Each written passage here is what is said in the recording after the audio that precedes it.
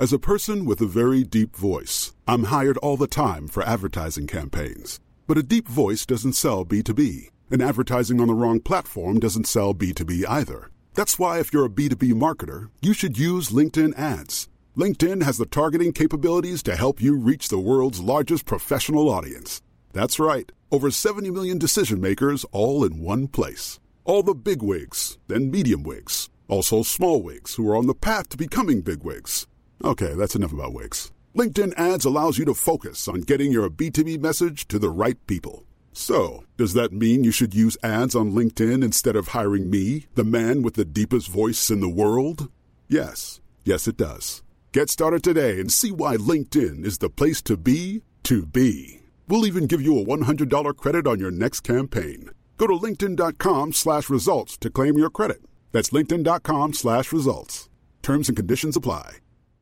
A lot can happen in 3 years, like a chatbot may be your new best friend. But what won't change? Needing health insurance. United Healthcare Tri-Term Medical Plans, underwritten by Golden Rule Insurance Company, offer flexible, budget-friendly coverage that lasts nearly 3 years in some states. Learn more at uh1.com.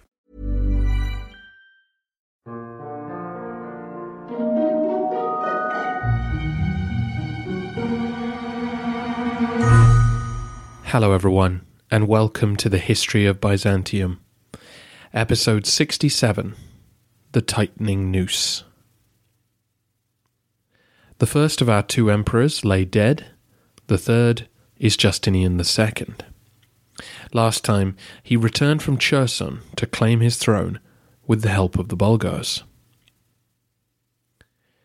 Contrary to his historical reputation for bloody revenge, the emperor's first political actions upon resuming office were to try and mend fences. The death of Abd al-Malik that year was the perfect opportunity to try and make peace with the Arabs. The emperor set free several thousand prisoners of war and sent them to the new caliph, Walid, in the hope that he might come to the negotiating table. At the same time, envoys were dispatched to heal the rift with the Pope. You may remember that Justinian's Quinisext Council, the one which updated canon law, had been dismissed by Pope Sergius. That pontiff had since passed away, as had a couple of his successors. The new man, though, Constantine, seemed ready to improve relations with Constantinople. He accepted an invitation to the capital and was shown great respect upon arrival. According to the papal histories, Justinian got down and kissed his slippered feet. Whether he did or not, the two reached an agreement over the council. The Pope accepted all the inoffensive canons, while the Emperor understood that the rest would not be enforced in Italy. Seemingly to seal this new friendly relationship, Justinian sent an expedition to Ravenna to discipline the archbishop there. Ravenna's geographical isolation from Rome had led to tensions across the last few decades over the scope of the Pope's authority. The archbishop had refused to sign some important documents which the Pope had sent him, and now Justinian dispatched a few ships to haul the man off for trial. It seems like on arrival, the troops were pretty rough with the people of Ravenna, and may even have looted some buildings while they were at it. Our chief source for this is a later historian from Ravenna, who enjoys describing the emperor in deeply unflattering terms. Whatever the exact truth, the whole business was an unfortunate incident and indicative of the ill-disciplined state of the armies at this point. Incidentally, from that same historian, Agnellus of Ravenna, we get the story about Justinian replacing his nose with one made of pure gold.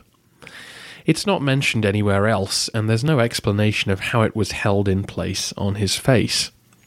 It seems more likely that the nickname used for the emperor, Rhinotmitos, the slit-nosed or cut-nosed, confirms the fact that his nose was still in place and no gold accessory was needed. Despite his peaceful overtures, though, Walid was determined to continue his father's policy of flattening all the fences between Syria and the Bosphorus. Having cowed Armenia and settled men in Cilicia, it was time to start preparing Anatolia for a land invasion. During the campaign season of 707, Walid's brother Maslama led a force into Cappadocia and placed the Byzantine city of Tyana under siege.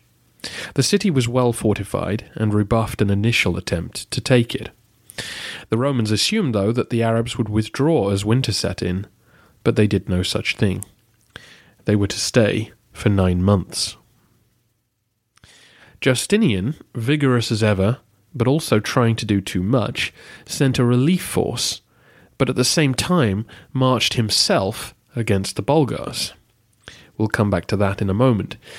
The force sent to relieve Tyana included a number of raw recruits, some, it would seem, pressed into service against their will. The shortage of men was in part because the emperor wanted some of the best troops with him, and in part because he'd just executed a number of senior military officers. The force that arrived in Cappadocia was therefore no match for the Arabs. It was quickly routed, and Tyana would eventually surrender. The road to Constantinople was being paved. The city was sacked and the entire population deported to the Caliphate. Meanwhile, in the Balkans, Justinian marched out at the head of a force to deal with the Bulgars. It seems odd that the emperor would go to fight Tervel's men, given that he'd just weighed them down with gifts and kind words. But perhaps the emperor was feeling the sting of those who were outraged that he'd used barbarian muscle to regain the throne. By campaigning against them, perhaps he was looking to counter this perception and add some luster to his legitimacy. The alternative explanation, which does seem possible, is that these Bulgars were independent of Tervel's Khanate and were simply raiding in the absence of any imperial defence. Either way, Justinian's men marched to the city of Anchialus on the coast and took it back from Bulgar hands. But foolishly chasing men from the steppes, the Byzantine cavalry were led astray and then routed when the enemy horsemen wheeled around. The emperor found himself in the humiliating position of being counter-besieged, having only just taken the city. Eventually he was forced to cripple his own horses to prevent them from being taken, and left the city by sea when the imperial fleet arrived to save him.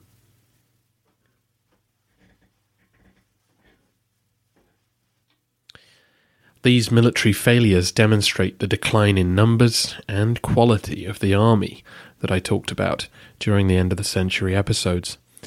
And, of course, 3 coups in such a short space of time cost valuable lives as well. It all left the armies in the east with far more than they could handle. After taking Tyana, Maslama raided north to Amasia, while another commander led a force all the way to Chrysopolis, next door to Chalcedon, and set fire to the harbour. Over the next 2 years, Walid's men tightened their grip on the towns of Cilicia and invaded Isauria, capturing some fortresses there. Justinian ordered the imperial fleet to make a counterattack, which they did, but it had no real effect on the situation. He also sent a small mission to try and bring Lazica back into the Roman orbit, which we will hear more about next week. In 711, Maslama took control of the forces in Armenia and captured several key forts in the mountains, including Kamacha, which you can see on the map. With the military situation collapsing and looking very much like the series of defeats which Phocas and Heraclius had suffered during the war with Persia, another crisis was to spring up, which ultimately cost Justinian his throne. Something was going on back in Cherson. The histories claim that Justinian, mad with vengeance, had decided to bring the ruling council to Constantinople to be tortured. It was revenge for whatever mistreatment he felt he'd suffered during his time as their guest. That probably isn't what was going on, and it seems more likely that what had actually happened was that the Khazars had made some kind of threatening move toward the city, perhaps even being invited by the city councillors to have some kind of military presence there in fear of retribution by Justinian, but that is speculation. The emperor seems to have dispatched a fleet under Stephen the Patrician with orders to retake and re-garrison the city, and of course execute any rebellious councillors he found. That part of the mission was successful, but the ships sent encountered a storm on their way home and lost quite a few men. Apparently, this misfortune was enough for the Chersonites to rebel again and kick out the governor who Justinian had just installed. So, another fleet was sent to do the job all over again. The Chersonites invited the leaders of the expedition in, and then killed them. Determined to maintain their independence, but sure that Justinian would continue to try and crush them, they hailed their own emperor. This was Vardan, an official of Armenian heritage who had served the emperor and his father, but had been exiled to Cherson by Absimar. Vardan was given the imperial name Philippicus, as he was proclaimed, but we will of course be calling him Vardan the Armenian. Genuinely furious on hearing this news, Justinian dispatched another contingent of the imperial fleet to storm Cherson and really do some damage. The patrician Maurus led the armada across the Black Sea and began to attack the walls of the city. Vardan, the Armenian, fled to the Khazars and asked for their help. When a Khazar force appeared along the coast, Maurus realized that his marines would be annihilated if they set foot on shore. The men of the imperial navy made the same calculations that their brethren under Absimar had done just a few years earlier. Fearing the wrath of the emperor if they headed home with nothing to show for their labours, they decided to do the other thing. They hailed Vardan as their emperor and agreed to sail him straight to Constantinople to try and take the capital. Their timing was perfect. Active as ever, Justinian had decided to lead troops in person against the Arabs. It was now the summer of 711, and to counter their raids, the emperor had gathered forces near the city of Sinope in central Anatolia when the news reached him. Once again, the emperor was forced to race desperately across the countryside in an attempt to secure his throne. Justinian pushed every horse he rode as hard as he could, but hadn't even reached Chalcedon when word came that Vardan's fleet had beaten him back to the city. And sadly he was also informed that the usurper had not only taken the throne, but that his 6-year-old son Tiberius had been dragged out of a church and butchered. Sinking into depression, the emperor accepted the inevitable. Men came from Vardan promising immunity for the Opsikion troops if they handed Justinian over. They did, and his head was cut off. Justinian was 42 years old and had ruled the empire for 16 years, with a 10-year exile in between. I don't think Justinian was a terrible emperor, and from everything I've read, the portrayal of him as a monster is all exaggeration. He was, however, too impatient for the times he lived in. His first reign should never have ended when it did. If he'd been more adept at handling his generals, and more realistic about the battles he could win, then perhaps the Heraclean dynasty might have survived a little longer. His second reign was probably doomed from the start, given the advance of the Arabs and the collapsing loyalty and competence of the Roman army. Sadly, the real lasting legacy of his reign was to make it clear to everyone that simple mutilation was not enough to disqualify someone from wearing the purple. The legacy of the Heraclean dynasty, though, is far brighter. There's so much we don't know about the 7th century that it's really hard to know how much credit to give Heraclius or Constans II for the establishment of the themes.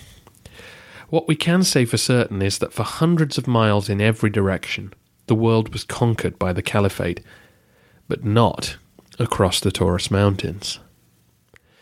And we also know that before Heraclius, and after Justinian II, the empire fell into disastrous civil wars, which nearly ended its existence. But while they reigned, the Romans held the line.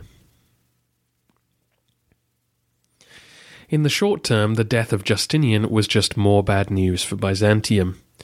The noose was tightening around the empire's neck, and the Byzantines were arguing over who should get the honour of being there when the air runs out. Justinian's head was sent to the capital to prove to the people that he really was gone this time, and then apparently it was dispatched to Rome and Ravenna, for his enemies there to get a good look. We know very little about Vardan the Armenian, our fourth of 7 emperors. It's possible that he was actually born in Pergamum, on the west coast of Anatolia, to a colony of Armenians living there. He certainly sympathized with Armenian theological concerns, because one of his first acts on entering the palace was to restore monotheletism. Yes, the by now long-defunct formula that Heraclius had imposed on the church. It was still favoured by many who saw it as an acceptable compromise to the great Monophysite problem. And as most Armenian Christians were Monophysites, Vardan wanted the empire's official position reversed. So he had the Sixth Ecumenical Council repudiated and the Patriarch Kyros deposed. Vardan seems to have done nothing to arrest the collapse of the military situation, though. In 712, Maslama advanced into Roman territory from the city of Melitene and captured the major cities of Sebastea and Amasia, amongst others, while 2 other raiding parties headed south and west, taking many prisoners and driving them home with them. Meanwhile, Tervel, using the same pretext that Khusro II had used upon the death of Maurice, came raiding up to the gates of Constantinople. His benefactor had been killed, so why shouldn't he do a little smash and grab and hope to intimidate Vardan into renewing the favourable terms of his treaty with Justinian? With almost no troops in Thrace, the Bulgars appeared outside the walls of the capital unheralded. Apparently a large gathering of wealthy Constantinopolitans had gathered outside the walls for a wedding feast and were carrying their gifts and best gold and silver plates. Much to their shock and horror, the Bulgars descended on them with great slaughter. Vardan soon transferred troops from the Opsikion theme over to Thrace to prevent further raiding. However, this was to be his undoing. The next year, 713, everything went wrong for the emperor. In Italy, the response to the restoration of monotheletism was predictably rancorous, and imperial officials were ejected from Rome. The Bulgars and Arabs raided again, and another city fell, this time deep inside the Anatolikon theme. Having just about survived a Bulgar attack in Thrace, one of the commanders of the Opsikion, George Baraphos, decided that he would do a better job of being emperor than Vardan. This is the problem of legitimacy. Vardan had arguably less right to rule than any of the other recent emperors. At least Apsamar and Leontius had had the loyalty of men they'd commanded in the field. Vardan had just been in the right place at the right time. The men of the Opsikion had just been serving with Justinian 2 years before. They had handed him over to preserve their privileges, but they had no loyalty to the new man. George now had a contingent of troops loyal to him in Thrace, which meant that he could walk through the city gates without anyone asking why. It's also worth pointing out that the theme armies had already become embedded in the communities where they lived. Their permanent occupation of Anatolia meant that soldiers would marry a local woman and raise a family where they were stationed. So uprooting men and sending them to guard Thrace was of course very unpopular. In order not to raise suspicion, George sent some men ahead of him, commanded by a deputy named Rufus, to take the emperor by surprise. Then George could enter the city, calm the situation down, and assume control. It was early June. Vardan had just finished a sumptuous banquet with some high-ranking guests. He took his midday siesta as Rufus made his move. His men passed through the palace unnoticed, dragged the emperor off to one of the changing rooms in the hippodrome, where no one would find them, and blinded him. Vardan had ruled the empire for about 19 unimpressive months and would spend the rest of his days in one of the capital's monasteries. Confusion now reigned. The emperor was missing, and no one could trust anyone else. George out in Thrace had clearly not read his histories, because possession of the capital was key to becoming emperor. Once the blinded Vardan was discovered, the imperial officials and senators serving in the palace sat down and hashed out a deal to get one of their own declared emperor before the rest of the Obsikian troops arrived. The following day was Pentecost, which meant huge crowds entered the Hagia Sophia with the whirl of rumour as rich as it would ever be. The man who stepped forward to be crowned by the patriarch was Artemius, the emperor's chief secretary. This didn't mean secretary in our sense of personal assistant. It meant that he was responsible for writing imperial legislation, a very important role. Artemius was given the imperial name of Anastasius, and so became Anastasius II to history. But of course to us, he will remain Artemius the secretary. We don't know why he chose the name Anastasius, but it's a plausible suggestion that he was hoping to invoke the memory of that fine emperor, the successor to Zeno, who, like Artemius, had once been a mere palace official. Artemius's first act was to have George and his senior officers seized and blinded. Others were exiled. We don't know if he offered any bribes or other inducements to get the Obsikian troops to accept this turn of events, but either way, I can tell you, it didn't really work. Quiet for now, the men of the Obsikian weren't going to support the new emperor for long. But in the short term, that didn't really matter. Artemius was in charge, and the major advantage of his elevation is that he did not need to be brought up to speed. Having served at Vardan's right hand, he knew all the major policy issues facing Byzantium. He quickly reversed his predecessor's monothelite restoration, and then he turned to the army, appointing competent men that he could trust. The most important elevation was that of a certain Leo to become strategos of the Anatolikon. Artemius is the fifth of our 7 emperors, and Leo will be number 7. Next, it was the Arab invasions that had to be dealt with. As spring of 714 appeared, Maslama invaded Anatolia again and made for Ankara. Artemius organized an embassy, full of important men, and sent them to Damascus to ask the Caliph Walid for peace. The emperor knew that this mission would fail. The Arabs hadn't been capturing fortresses for the past decade to strengthen their bargaining position. So he informed several members of the delegation that their real purpose was to spy on Saracen preparations.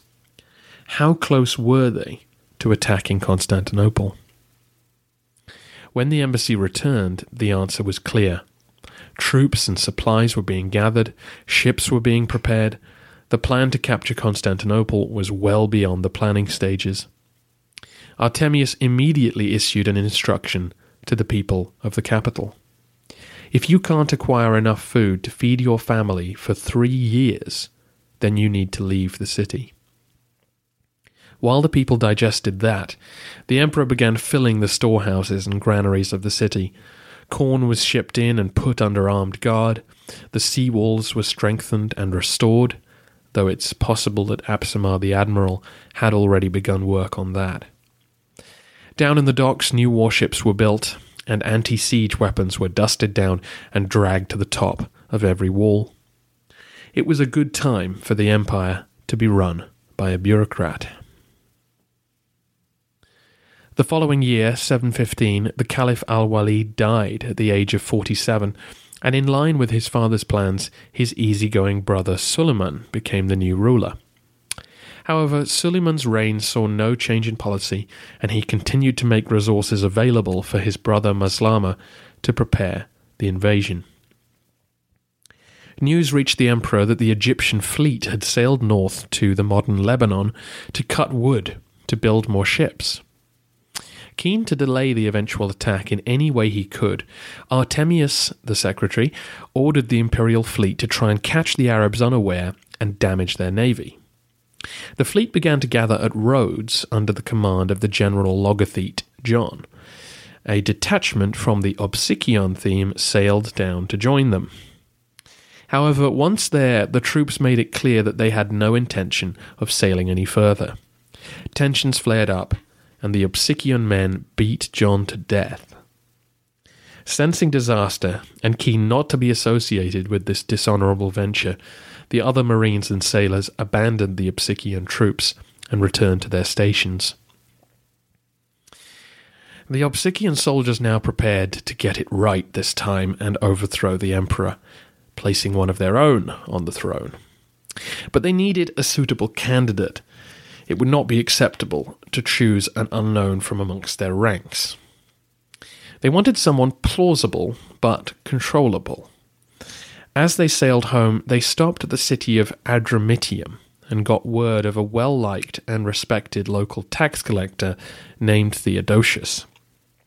A likeable tax collector must be a good man, and the troops sent word that he should come to the port and accept the honour of being their new sovereign. True to his reputation for intelligence, Theodosius immediately fled upon hearing this. Heading for the nearest mountain, he hoped the troops would pick someone else, but alas, they insisted. Once they tracked him down, they made it clear that he had 2 seconds to either accept the purple or accept death, and he chose the former. Capturing Constantinople was going to be no easy matter, though. The city was by now well prepared for a siege. The men of the imperial fleet who had remained in the city stayed loyal to the emperor. Cast against them, though, were now the entire Obsikian army, who joined their comrades in revolt. The rebellious soldiers occupied Chrysopolis, but spent a futile 6 months trying to find a way past the loyal navy. Eventually, Theodosius and a company of soldiers landed on the Thracian shore and made their way to the land walls. It was Apsamar's revolt all over again as they made their way up and down the walls, looking for guards who would accept a bribe. It's possible that some of the men guarding the gates were themselves from the Obsikian theme, and eventually someone took the bait. The soldiers barged into the city, looting and pillaging as they went. The palace fell quickly, but the emperor was nowhere to be found. Artemius the secretary had actually slipped across the Bosphorus and taken up residence at Nicaea.